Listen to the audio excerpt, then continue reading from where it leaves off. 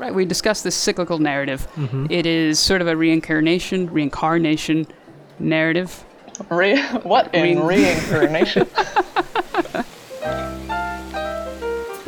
Yeah, I'll go for the special. Thanks. All right, welcome to another episode of Waiting for Stir Fry. Today we're going to be talking about a game. The game is called Journey. It's an indie adventure game that was developed by That Game Company and Santa Monica Studio. It was published by Sony, and it's available to play on PlayStation, PC, and iOS. But I think Huh? I didn't realize it was actually out for iOS. Yeah, it seemed like that was more of a recent thing. I guess originally it was just on PlayStation, which I think is where we all played it. Interesting. And by the way, I'm here with Edwin and Jonas. Say hi, guys. Hi. Hello. And I'm Sarah.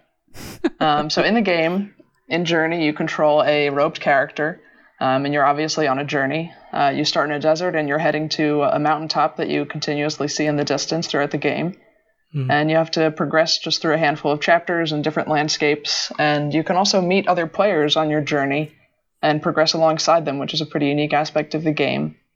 But there's really hardly any text at all in the game or communication, so it gets pretty interesting. So let's start with some initial opinions. Edwin, what did you think? I think it's fairly well known that I completely love this game. I'm sure all of our listeners already know that. I'm sure. Well, I think Journey is...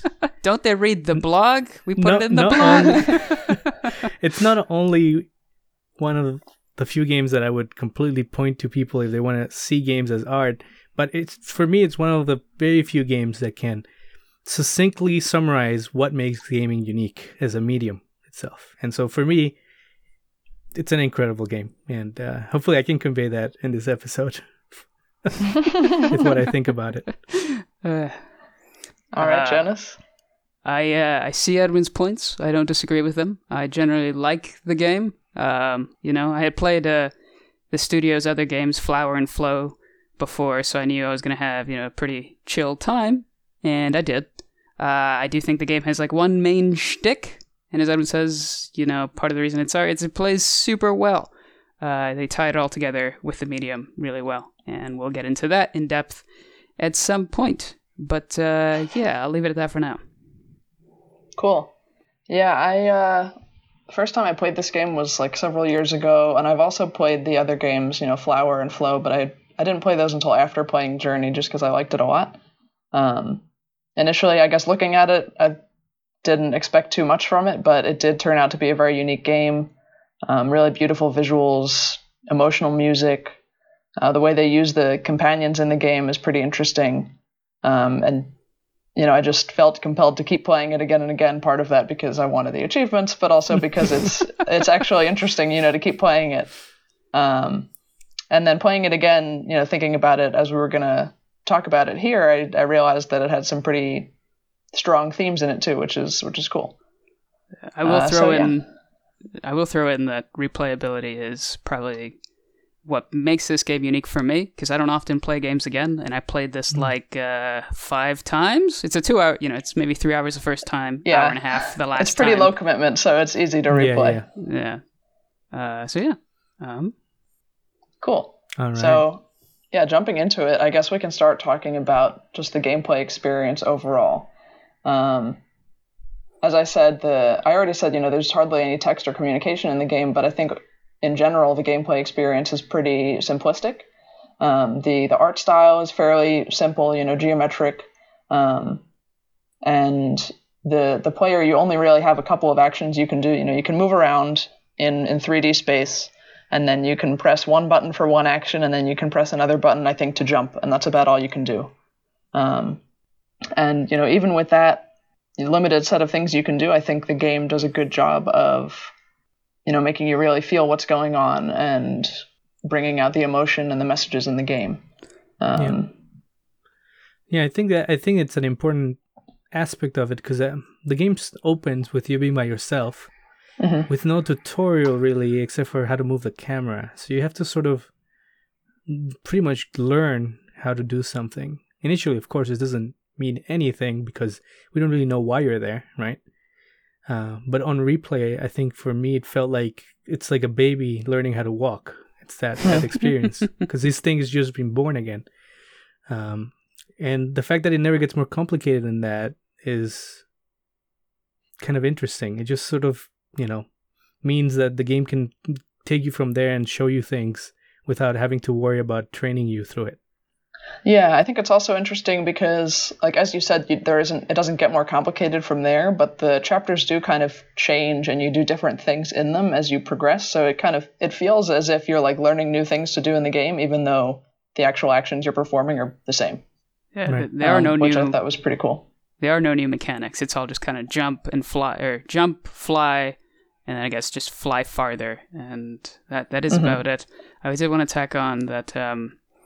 I think what sort of gets across in the simplistic thing, I mean, even so far as, you're in this desert for most of the game where there's just not a lot going on, is, it lends the game this tone, this sort of ambiance of just, the fact that it's just you allows you to think about just you, and it's a very focused sort of telling.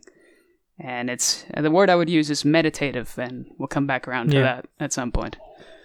Yeah, I think it also makes the game very accessible. Yes. It means anybody can play it. Yes. And get that similar experience out of it. You don't need to have a high threshold of a skill to be able to get something out of the game. I think it also, for me, it really underscores the experience once you meet another player.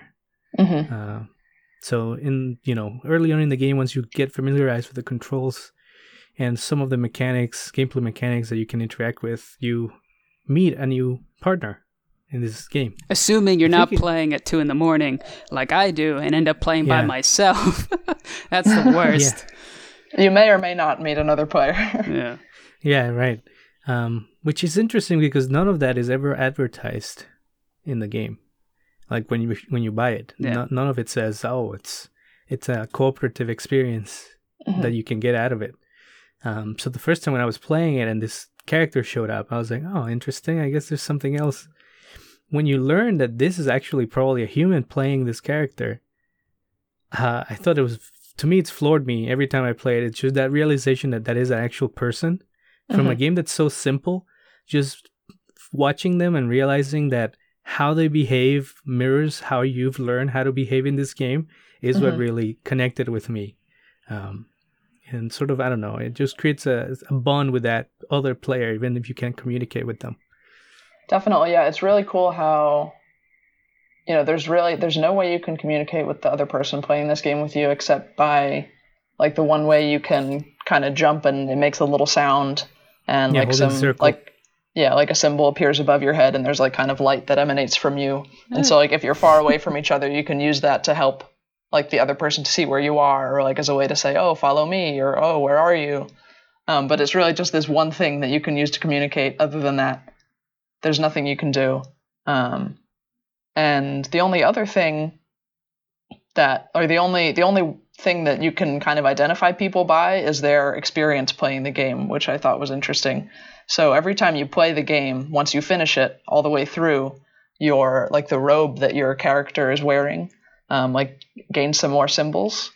So really the only thing you have to identify other people with is how experienced they are in playing the game. Yeah, which I think kind of adds something as well. Until you mentioned it. And especially once you get the white robe, which is if you collect all the the symbols, you end up getting the thing, and then symbols, and then you are the teacher. Just from a less abstract point of view, just playing with a partner, something we just haven't said outright, I think generally makes the game a whole lot better. It is just a lot more fun. The game goes faster. You don't have to like walk so far between the strips of fabric before you can fly again. I think that's really important. Faster, better, more engaging. And that in itself is a statement that the game is making, and I feel like it's core pillar of the statements it's making. And I think that's interesting. On the other hand, it did feel a little performative. The first time I played, I felt super awkward. Like, oh shit, there's another person. Like, am I being weird? Am I walking around weird? Am I pressing circle too many times? That's interesting. But they don't know who you are. Yeah, I do but not feel that way. it's still, judgment still Interesting. exists. I definitely was judging them. They definitely judged me, probably. But I will say But they have eventually... nothing to judge you by because they don't know who you are, But except for well, it doesn't matter how who you many are. times you've played. Like I said, maybe you're walking funny, maybe you're goofy. But again, this was me on the first playthrough. I was just saying that, like historical note. As I went on, you kind of buy into what the game is about. And then once you run into another player that's like that, and you don't feel awkward about like running into each other to like re-up your fly powers, then it just, you really step into that. This game is a lot more enjoyable. And hey, here's what this game is trying to say. Play with a friend. That's what I wanted to bring up too. I think one of the big themes in the game is definitely collaboration and friendship, and that's obviously enforced by the fact that it's a lot easier to play when you have someone else, because you can kind of recharge each other's energy and, as you said, go faster and farther as you play with them, especially towards the end once it gets harder to move. And then and in addition to, not only with the real world companions you're playing with, but the different creatures you kind of release and unlock and see along the way, they're all there to help you. So it's just kind of assists that, or plays into that message that, the collaboration and the friendship and kind of helping each other. And you're helping them as well, because you're kind of freeing them from these cages that they're trapped in. Yeah. Right. For me, I've had pretty much 2 playthroughs of this game. That's it? What? Yeah, that's it. I've only played it twice. Are you? What? It's the best game on this earth. I've played it 2 times. Yeah. The first time I was out of my element, and I felt like I was completely being guided by my partner at that point. It was a very interesting experience, because for me, it's the opposite. I never felt any judgment. I thought they were generally trying to help me. And then the second time I played it, I was the one that knew how to play the game. The other character didn't know. So I actually walked them through many parts of the game to get stuff. And they were very appreciative of that. At least they felt that way. Yeah, when I tried to do that, it didn't always work. Like, I would be like, hey, wait. I was mashing the signal button, like, to get the point across that, hey, I have something important to tell you. And they just kind of fucked right off anyway. Interesting. Despite my white robe. I had the white robe at that point. But, you're just playing the game, so I didn't worry about it. I guess it's a different experience. I guess for me, it felt more, I don't know, idealized, I guess. Yeah, you kind of had the exact design case. Sarah, go ahead. No, I was just going to say, one of the earlier times that I played it, I ran into someone who had the white robe, and I was like, oh my god, who is this sage who is this of wisdom? Messiah? I must follow him. How do I look like that? So I interrogated him in Morse code. Did he show you? But yeah, I don't... Or she? I don't remember. There definitely have been multiple times when I've played, and the person I played with was indicating to me where different runes were. Although later on it was like, I know that already. Just come with me. But one thing that I wanted to bring up that Edwin, you had said in your notes was your mention of the ending of the game and how that rips away the sense of companionship. And I was curious about that because I kind of felt like the opposite. Same. Really? Oh yeah. Yeah. So I guess for me, okay. I mean, in the ending, just to explain how the ending works, you get to like the top of this snowy mountain, or you're climbing up the snowy mountain, and it gets very difficult.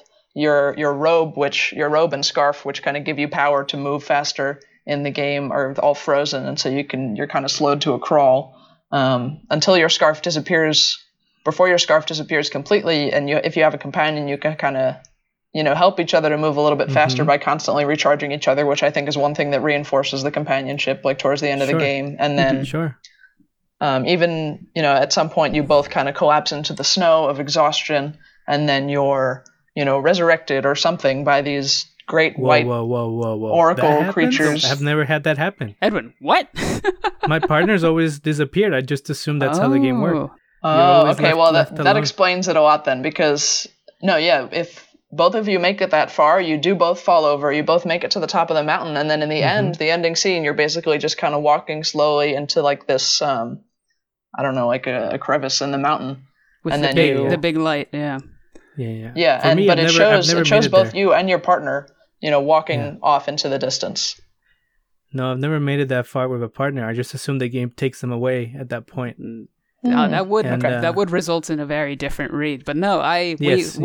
we died together. We lived together. I got out a little Exactly. faster from the resurrection, so I stood there waiting, and they were like, ah, and we were like, ah, and then we went on our merry way to Nirvana. It was all pretty sweet. So interesting.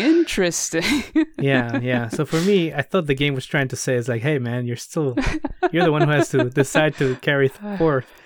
You had the so companion that's this whole time. It was very important, and now it's not.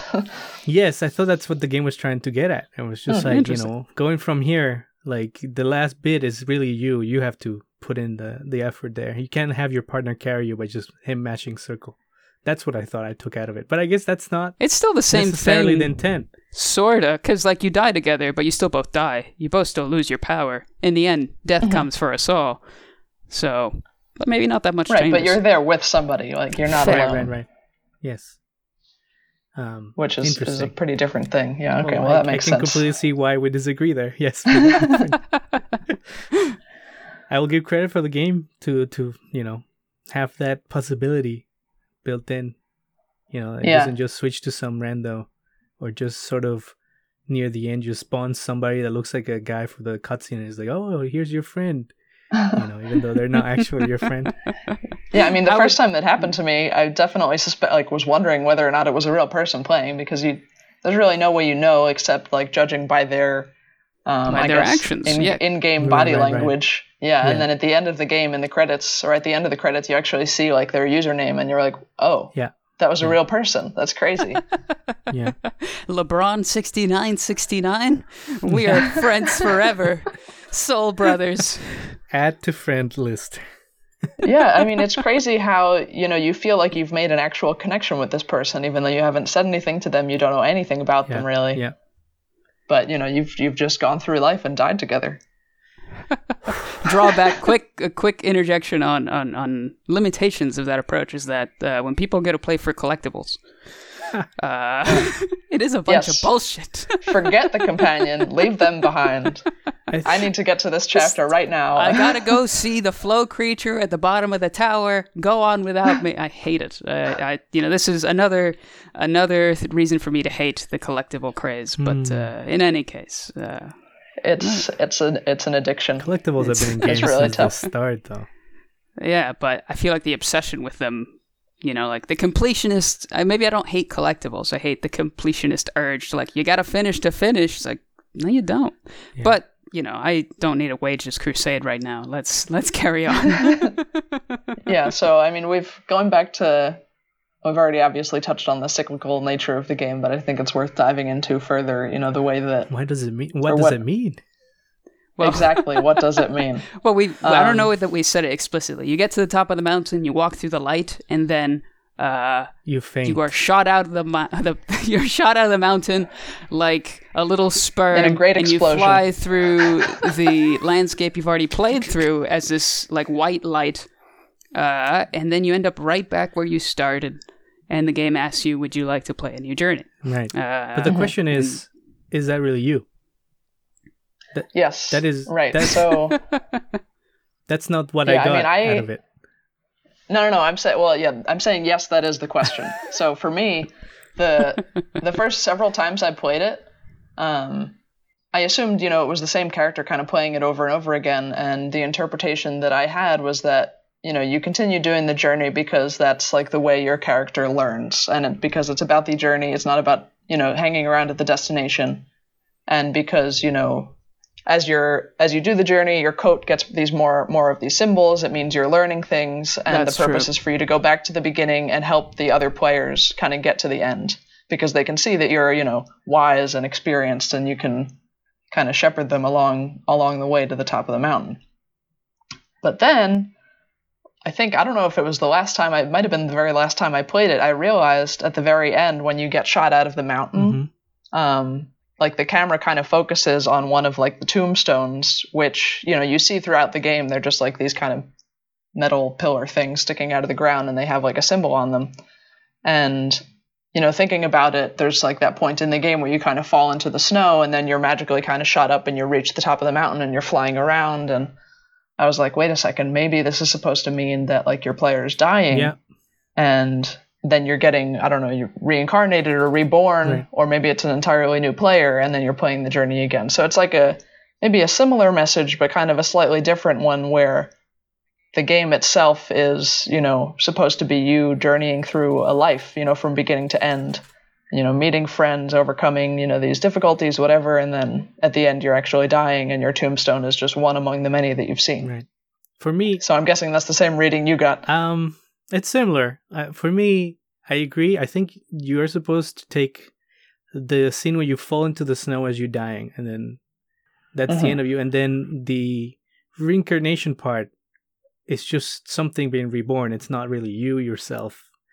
I think you, the person who's playing the game, is the one that keeps the knowledge, not the creature, right? Because if you But respawn, the robe, the Right, robe but the has more robe. symbols, and eventually you have the white robe. but what we don't know is if there's something underneath that robe. For me, I thought the robe and all the fabric in the game is actually just a sort of a representation of life. And so what's inside of this robe is nothing. I think it's just this is a Insubstantial. sentient robe. I like that.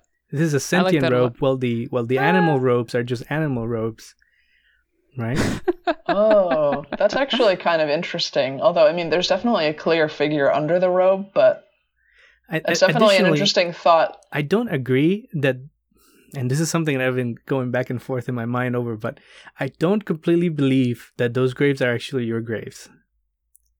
Because what I've been really wrestling with, Those aren't fossils. Those were planted No, there no. by the devil. no, Sorry, go on. what I'm trying to say is that either there is some kind of mystical prophecy that keeps being fulfilled, right? Or these murals that are on the walls are actually always there. And so what I've been trying to rationalize is, what does that mean for me? And what I've come to is to think that you, the brown people, are actually different from the white folks, like the white robed creatures. And that the Yeah? and what happens, I think for me, what happens is that this civilization destroyed itself. Yeah. The white robe civilization, by taking in this power from the mountain, which is all the robes, and using it to create weapons and destroying each other. Once they were near the end of their existence, they took all of themselves, which have the energy, right, of the mountain, and died on the mountain. And you are actually a different kind of life form that was created from the mountain, just like the robes were, the robe animals and stuff. That's pretty interesting. I mean, I because- definitely agree based on like the lore and the kind of prophecies that you see throughout the game, or I think mainly the ones that you like, the murals that you kind of collect throughout the game that you find. It seems like there was some kind of great war that happened, because you see like the robed creatures like fighting each other on those big monsters. And I think there's one of them that's like a graveyard, and there's like a bunch of creatures lying underground. But I don't know.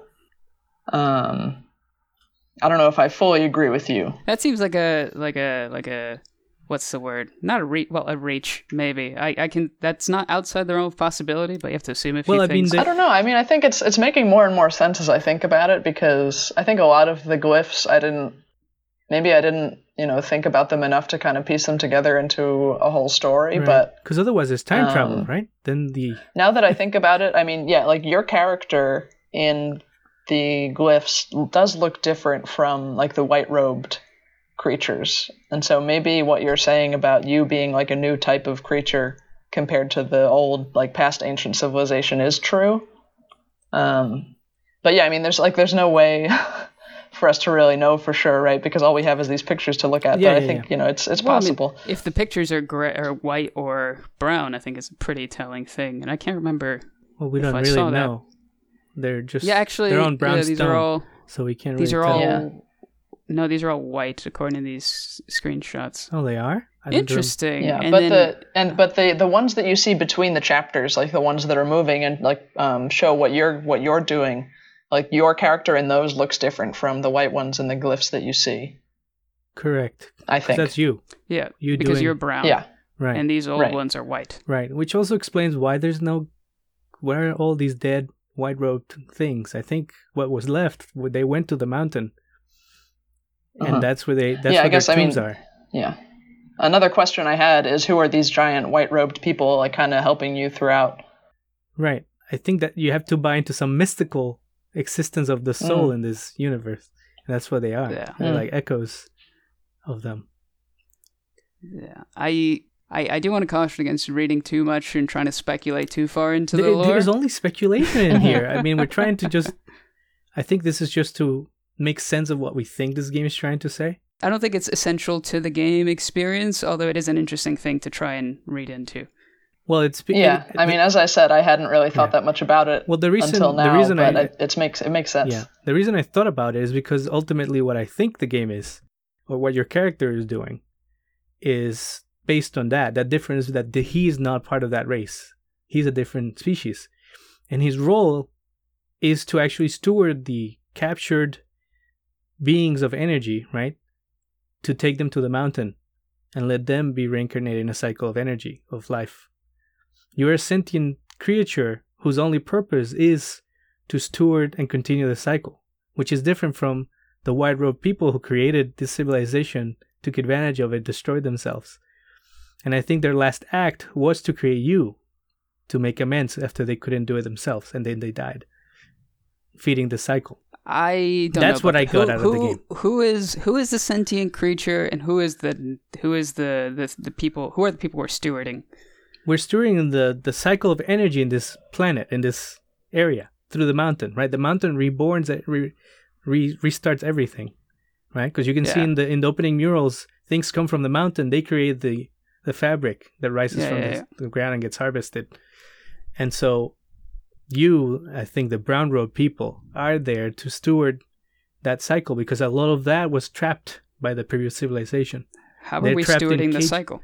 You free them. How is it a brown robe? It's a red robe, right? Yeah, sure. The red robe. It's in between maroon. I would never call that brown. Well, a lot of them are trapped. What I'm saying is lots of these things are trapped. They can't get to the mountain because they're in cages. You free them. And then they go and you see them in that ending sequence where they're all up there in the mountain. Is that all of them? I don't know about that, because you see that a lot of people... All right, so this is a detail I didn't get into like the fifth time around. But all of the carpet creatures or the fabric creatures that get up to the mountain die before they reach the top. Which is fine, right? If they're reborn then. No, before they What do you mean they die No. before I don't they mean reach like the top? us. I mean, so for example, when you're crawling up this, you're walking through this crevice in the last frozen level, and then you walk up to this sort of clearing where you've got a lot of the fabric sticking up out of the ground, and normally like that didn't register for me for a while, but there's like this big music swelling, this big emotive, whatever. Right. And I realized The music, oh my god, it's crazy. And I realized that these are actually corpses. Yeah. And the reason it's swelling is these are like big whales. They're like the big fabric whales, and they're making a point like, hey, this is something majestic that died here. Yeah. And you see other things dying all on your way up to the thing. So I don't know how that means that they, I guess so that's why the you point have is to, that they get reborn. Wait. Well, what I'm saying is you have to buy into the fact that you die at the end. And so everything that died gets reborn just like you do. And that's what happens. And that's the cycle. You're just like trying everybody's in that kind of paradise area before they get shot out of the mountain. What I'm saying is again. that paradise sequence is not actually a physical sequence. It's like a spiritual sequence. Yeah. And then you get reborn. Since there's things that are still trapped, every time you're reborn, you go through the cycle of freeing more of them so they can get to the mountain. Where Well, they it's not really die, more and of they're them reborn. if you go back. I mean, I think my point is, I don't know what to gain from this interpretation that we're just reharvesting stuff. I don't know that we get a lot from that idea. Although it is an interesting stitching together of the lore. For me, it's just trying to make sense of the consistency, because otherwise I need to go into time travel to justify how the white civilization created this prophecy for everyone that comes by. So to me, it's just... the prophecy. Why is it a prophecy? I thought my interpretation was this civilization fell and they put together a monument to their folly, something like some Ozymandias shit. Well, not really Ozymandias, but you get the idea. I don't know. For me, I think they there's- created the brown folks, the maroon folks, and that's why these murals still exist. As their last deed, they created them. Then they went to the mountain and died because they couldn't rebuild their civilization. And the parts that you see between the chapters are a prophecy because it shows what you're going to do before you do it, right? Like, I think, or does it show after? No, it's definitely as you do it. It is as you do it, but it is definitely prescribed because when you get up to the tower, it shows their murals with everything you've done already on them and what you're going to do right now. It's sort of establishing the fact that this has all been written, this has all been played before, it's all in a big circular tower, it will be played again. Yeah, so I tried to take it to be less religious and more like actual practical, like this is your purpose. You were created to do this.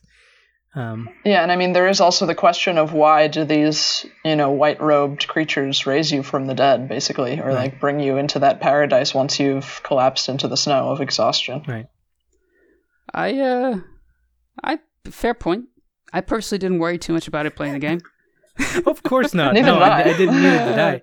But fair point. This will have to be considered carefully. It's just when you get reborn, it's like These are the small details they threw in for the people who played it a bunch of times right. and are trying to figure these out are what everything the means. loose ends that people try to put together, and then they don't really make sense, and they're like, These "Why don't are you actually looking mean into anything." that? We needed you to collect 10 things." And these are the voyages. We were just drawing nice shapes. They don't mean anything. yeah, exactly. So we touched on. Edwin said the word religious, and that pricked up my ears because putting aside this whole sort of cyclical. Well, let's not put it aside. Right, we discussed this cyclical narrative. Mm-hmm. It is sort of a reincarnation narrative. Reincarnation? It is a reincarnation narrative. Yeah. And I think there's a lot of things. Here that push sort of religious imagery, and I think I know why they do it, or at least I have a theory of what it does. But real quick before I touch on those, another point on reincarnation and sort of this Buddhist angle of the cycle is this idea of bodhisattvas, which is a word I heard in AP World History a long time ago and forgot until I played this.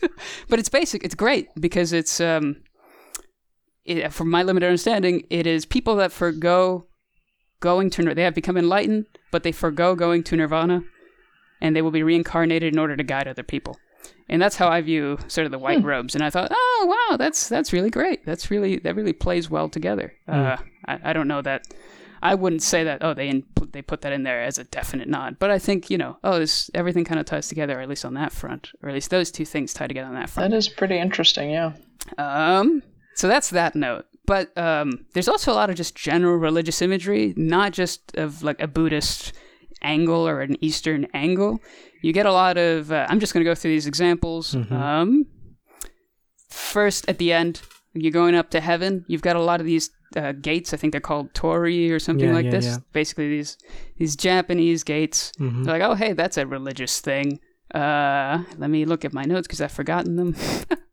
Of course, in the tower that fills with fluid, and also like when you're sliding down the mount or some of the dunes, you have a lot of sort of Islamic architectural styles. Sort of the decoration in windows tends to be these arabesque kind of things, sort of inserts, and that's kind of neat. That's another reference, if explicitly religious imagery in that regard. The depths, when you're in your pit of existence with like the serpents, I think they're called the guardians, the sort of flying serpents that kill the fabric. Right, yeah. The serpents I think are an Aztec thing, because the Aztecs have this day, right? The deity of the Quetzalcoatl, something like this.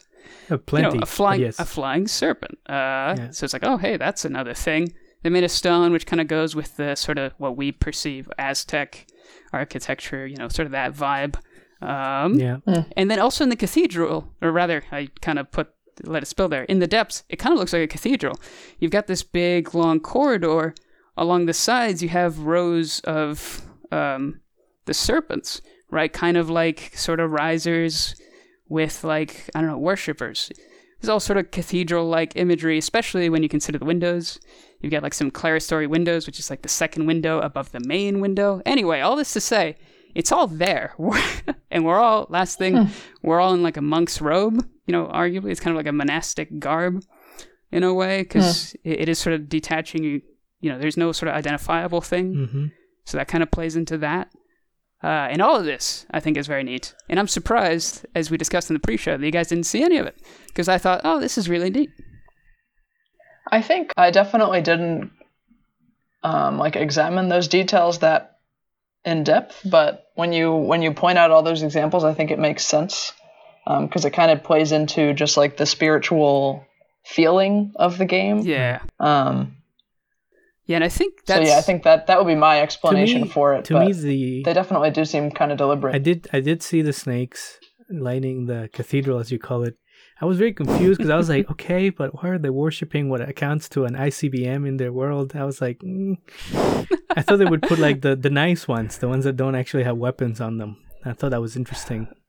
Well, interesting. I had read that far. I do think sort of my general take from all this is that it elevates the tone of the game to something of like deep consequence. Like if we were like just hanging out in a city and like, you know, freeing dogs from cages, it's not the same weight as something like this. And also by referencing sort of, you know, these varied belief systems, you do maintain a certain accessibility, universality. You know, you don't write off like, oh, this is a bunch of Buddhist bullshit. Of course I would see this. Of course this is what this game is. You know, you get, it's sort of universal in that way. And I think that was a strength. And also just a pretty thing to look at. Just because religious art tends to be, you know, weighty and pretty. Mm-hmm. And, yeah, definitely. That's rant. Pretty cool. Yeah. Very interesting, but yeah, I agree. It definitely does play or bring out that tone. It's definitely a very going back to. Sorry, go ahead. Oh, you can go. Did you want to say that? No, it's fine. Okay. Yeah, going back to the cyclical nature of the game, I think something that a couple of us have also mentioned, or you know, prior to this, is differences that come up. You know, playing the game multiple times. And I know you guys had some thoughts on how it's different when you play the first time versus when you play the last time, your motivations.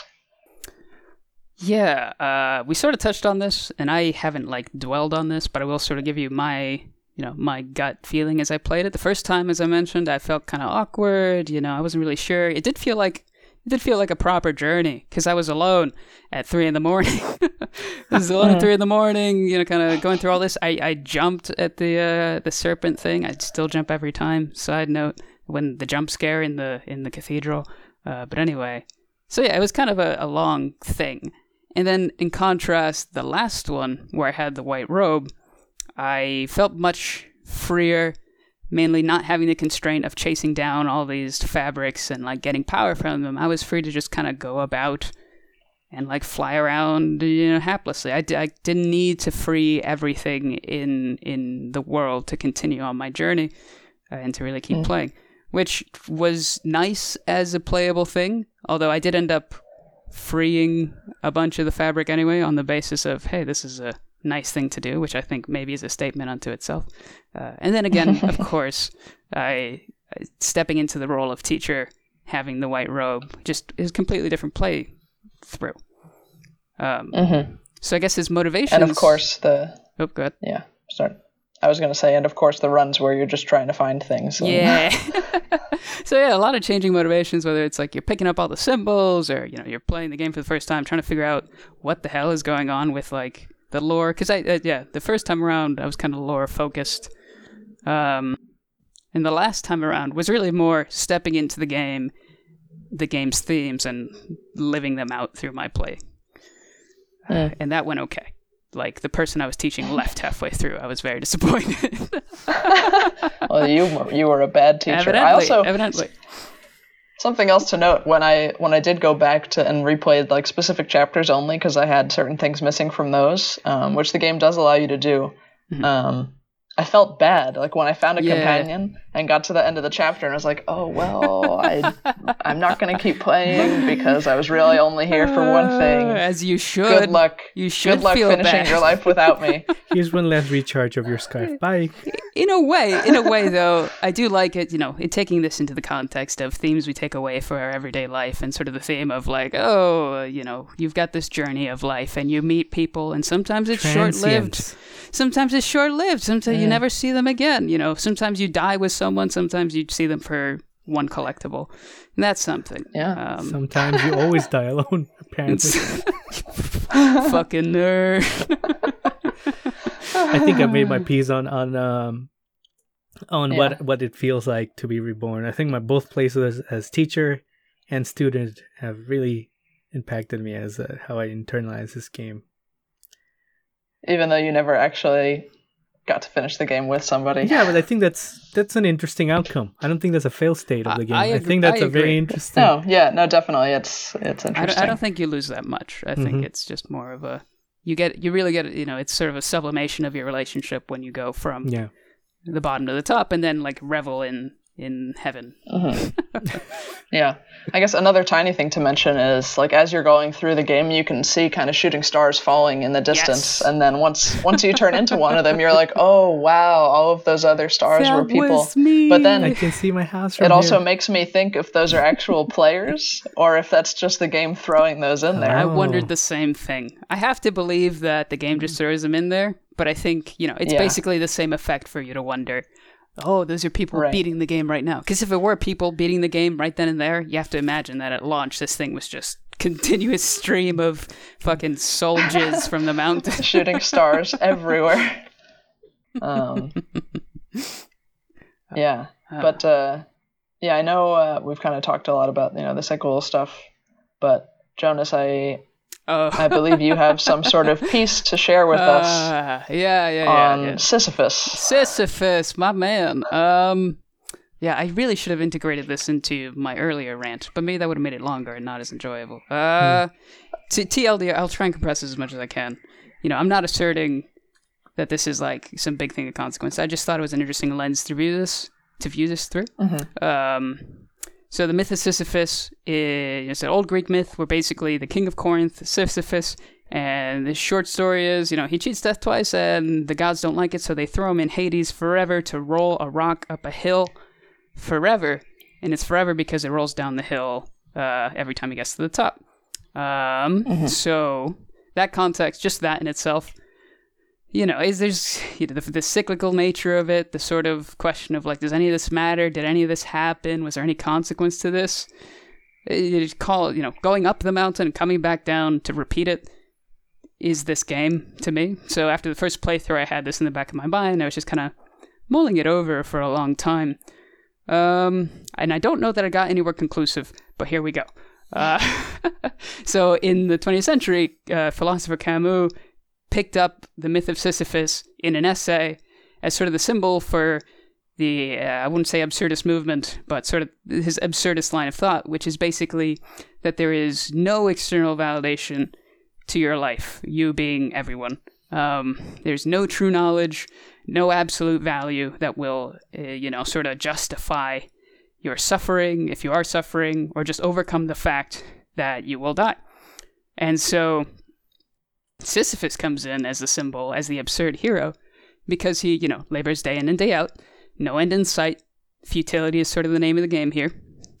And what Camus posits is that is this image. Sisyphus is walking down the hill, and he has this moment of lucidity when he's not pushing the rock. And he sees the absurdity of his predicament.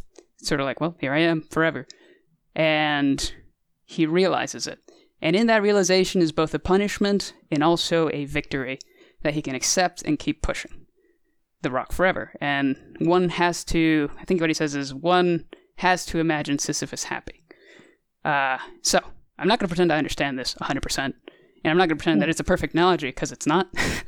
For, like, our robed hero gets a reward of nirvana at the end. And, maybe we can argue back and forth all day. I did internally all day without really any big, like, aha. But at a minimum, it serves as a good contrast to what this game is emphasizing. Because if the context is, there is no point, and that's fine, and you can still be happy. If the game is emphasizing that the connections you make with other players, with the things around you, in spite of this futility, or at least repetitiveness, if that's what it's emphasizing, then maybe that's different from the Myth of Sisyphus, and therefore, that's what the game is trying to say. Sort of like that is the big weight. It's adding more weight to its message just from the context, in a way. I don't think this was done intentionally. I read an interview where they said, this whole thing's based on Joseph Campbell's The Hero's Journey. And I thought, oh, well, right. Not the Myth of Sisyphus. Thank you. But, it is an interesting thought. I'll leave it at that. I think... Yeah, that's definitely... Go ahead. I think for me, I don't think I disagree with you. But for me, it's like a 2-level layer. And I think I recognize that for the player, I think that assessment of Sisyphus as Camus would imagine it is right. We could be somebody stuck playing Journey forever. Could we though? That's where I thought the analogy broke down first, is the player. Because the player plays a low number of times, like 5-6 times. No, but and like the game changes every time. It's very clear that the game changes. You become a bodhisattva. So like I don't know that the player could. Sorry, I did mean to interrupt your whole train of thought, but I will say that is where I first had like a hold up. This is nonsense. Well, it's you are playing the game over and over again. If you take a step away from the game and take the player and the game together, then the player in this context is pushing a boulder, which is playing the game. Sure. And that boulder repeats itself every time, that action of playing the game, when you play it again. Sure, some things change, but that's no different than him grabbing the rock differently in every iteration. What I find interesting is it's when you analyze what that rock is in this context. And that is, for me, I think, a character in this game that isn't really aware that he's been reborn. He learns everything from scratch again and goes through his own life with the purpose being of stewarding these creatures to being reborn, which then he is reborn himself.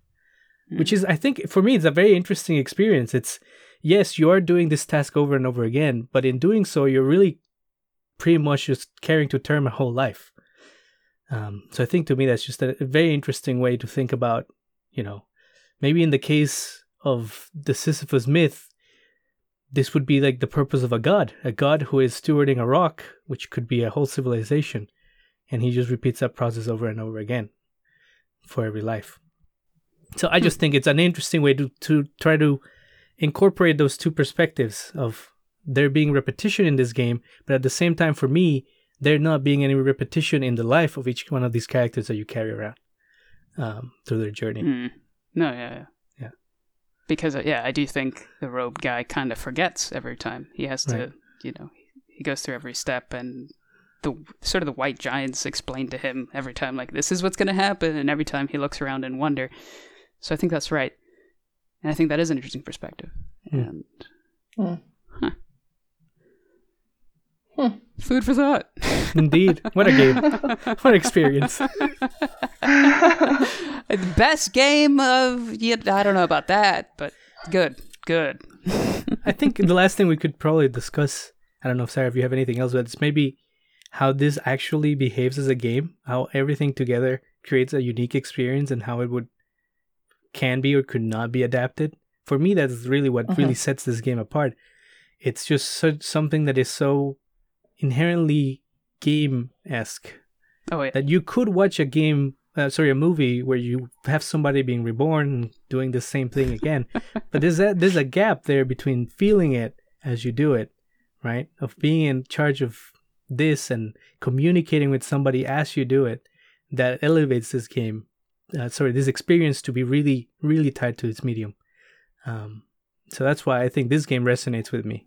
The immediacy of having someone there and of, seeing the lights in the sky and thinking like, oh, that's someone else out there, for sure. The interactive and the personal nature of that, almost intimate nature of that is good. Especially if you contrast it, it's like, yeah, but like if you play a game like what is a game? What makes a game special? If you play something like, I don't know, Metal Gear Solid 4, for example, it's a game where the cutscenes will always happen in the same way, regardless of what you do to get to them, right? There's a narrative and there's gameplay, and they're kind of distant. Is that really unique to gaming? Or the converse, playing something like Tetris, is there something that Tetris says that's unique? Or is it just really a toy in the end, right? Just a toy that you use a different way to interact with. For me, Journey is a game that melds both of them.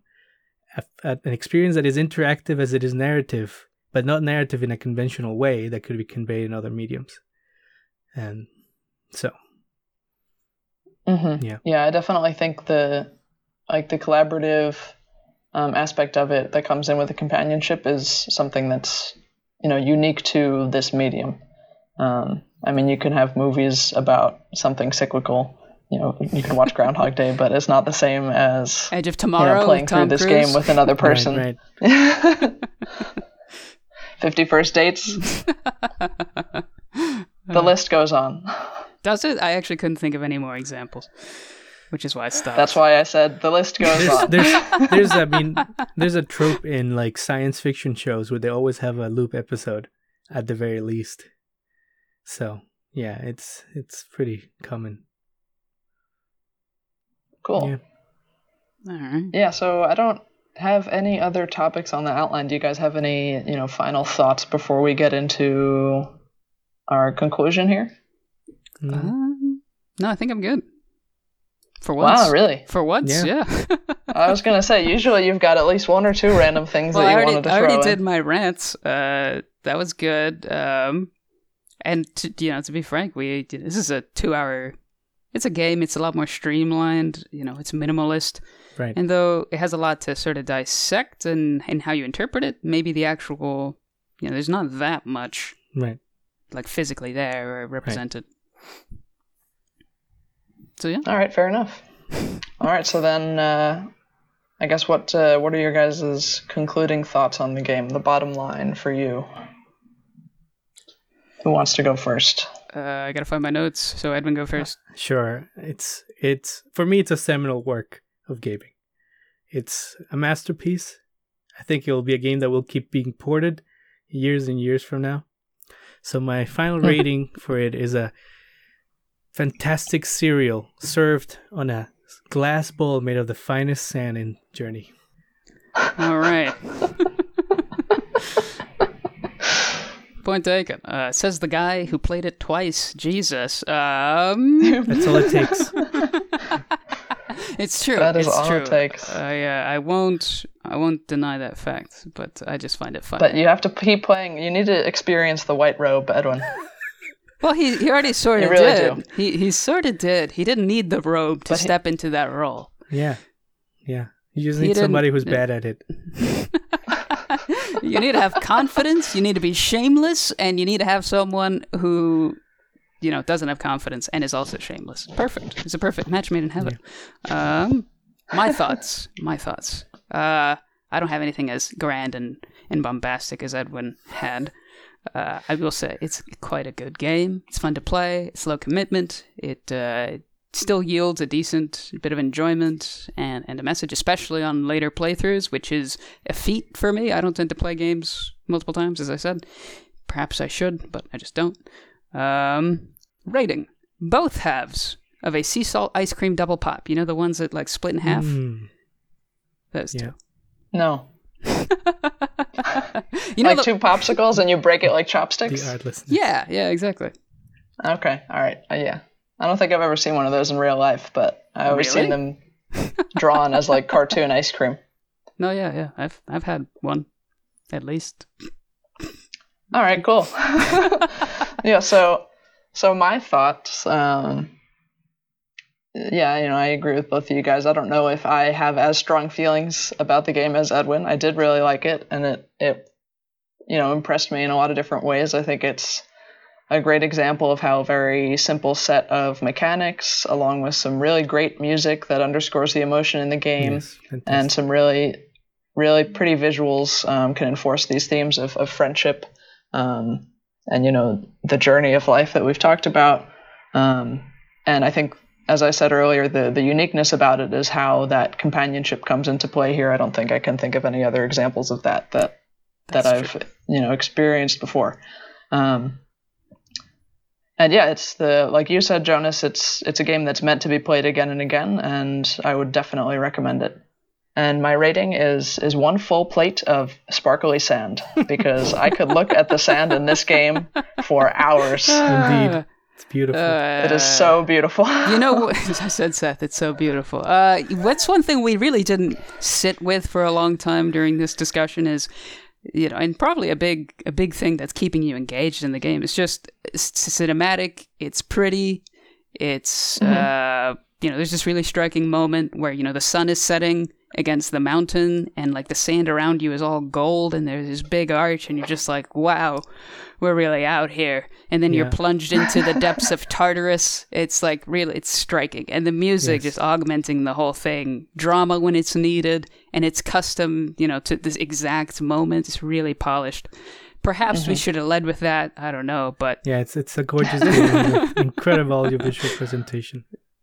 Yeah, I guess, one of the things I had in my notes that I didn't mention too was the use of lighting in the game. Like you mentioned, you know, the lighting also kind of really underscores the emotion in different parts of the game, and the music goes alongside it, obviously. When you're underground and it's dark, it's kind of, you know, more spooky and somber, but... Yeah.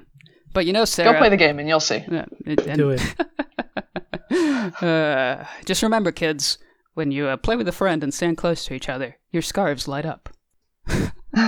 Faster, you just hold circle though. I guess. But then you have to like press it. Anyway, that's our show. Yep. Tune in next time when we discuss something else. Woohoo. Thanks, guys. Bye. Bye-bye.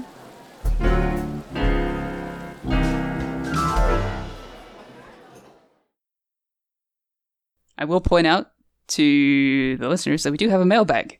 If you want to send questions, comments, you know, have you got a cool reading that we didn't get to? Did you see some great details that we didn't? Do you have a suggestion of something we should watch and cover?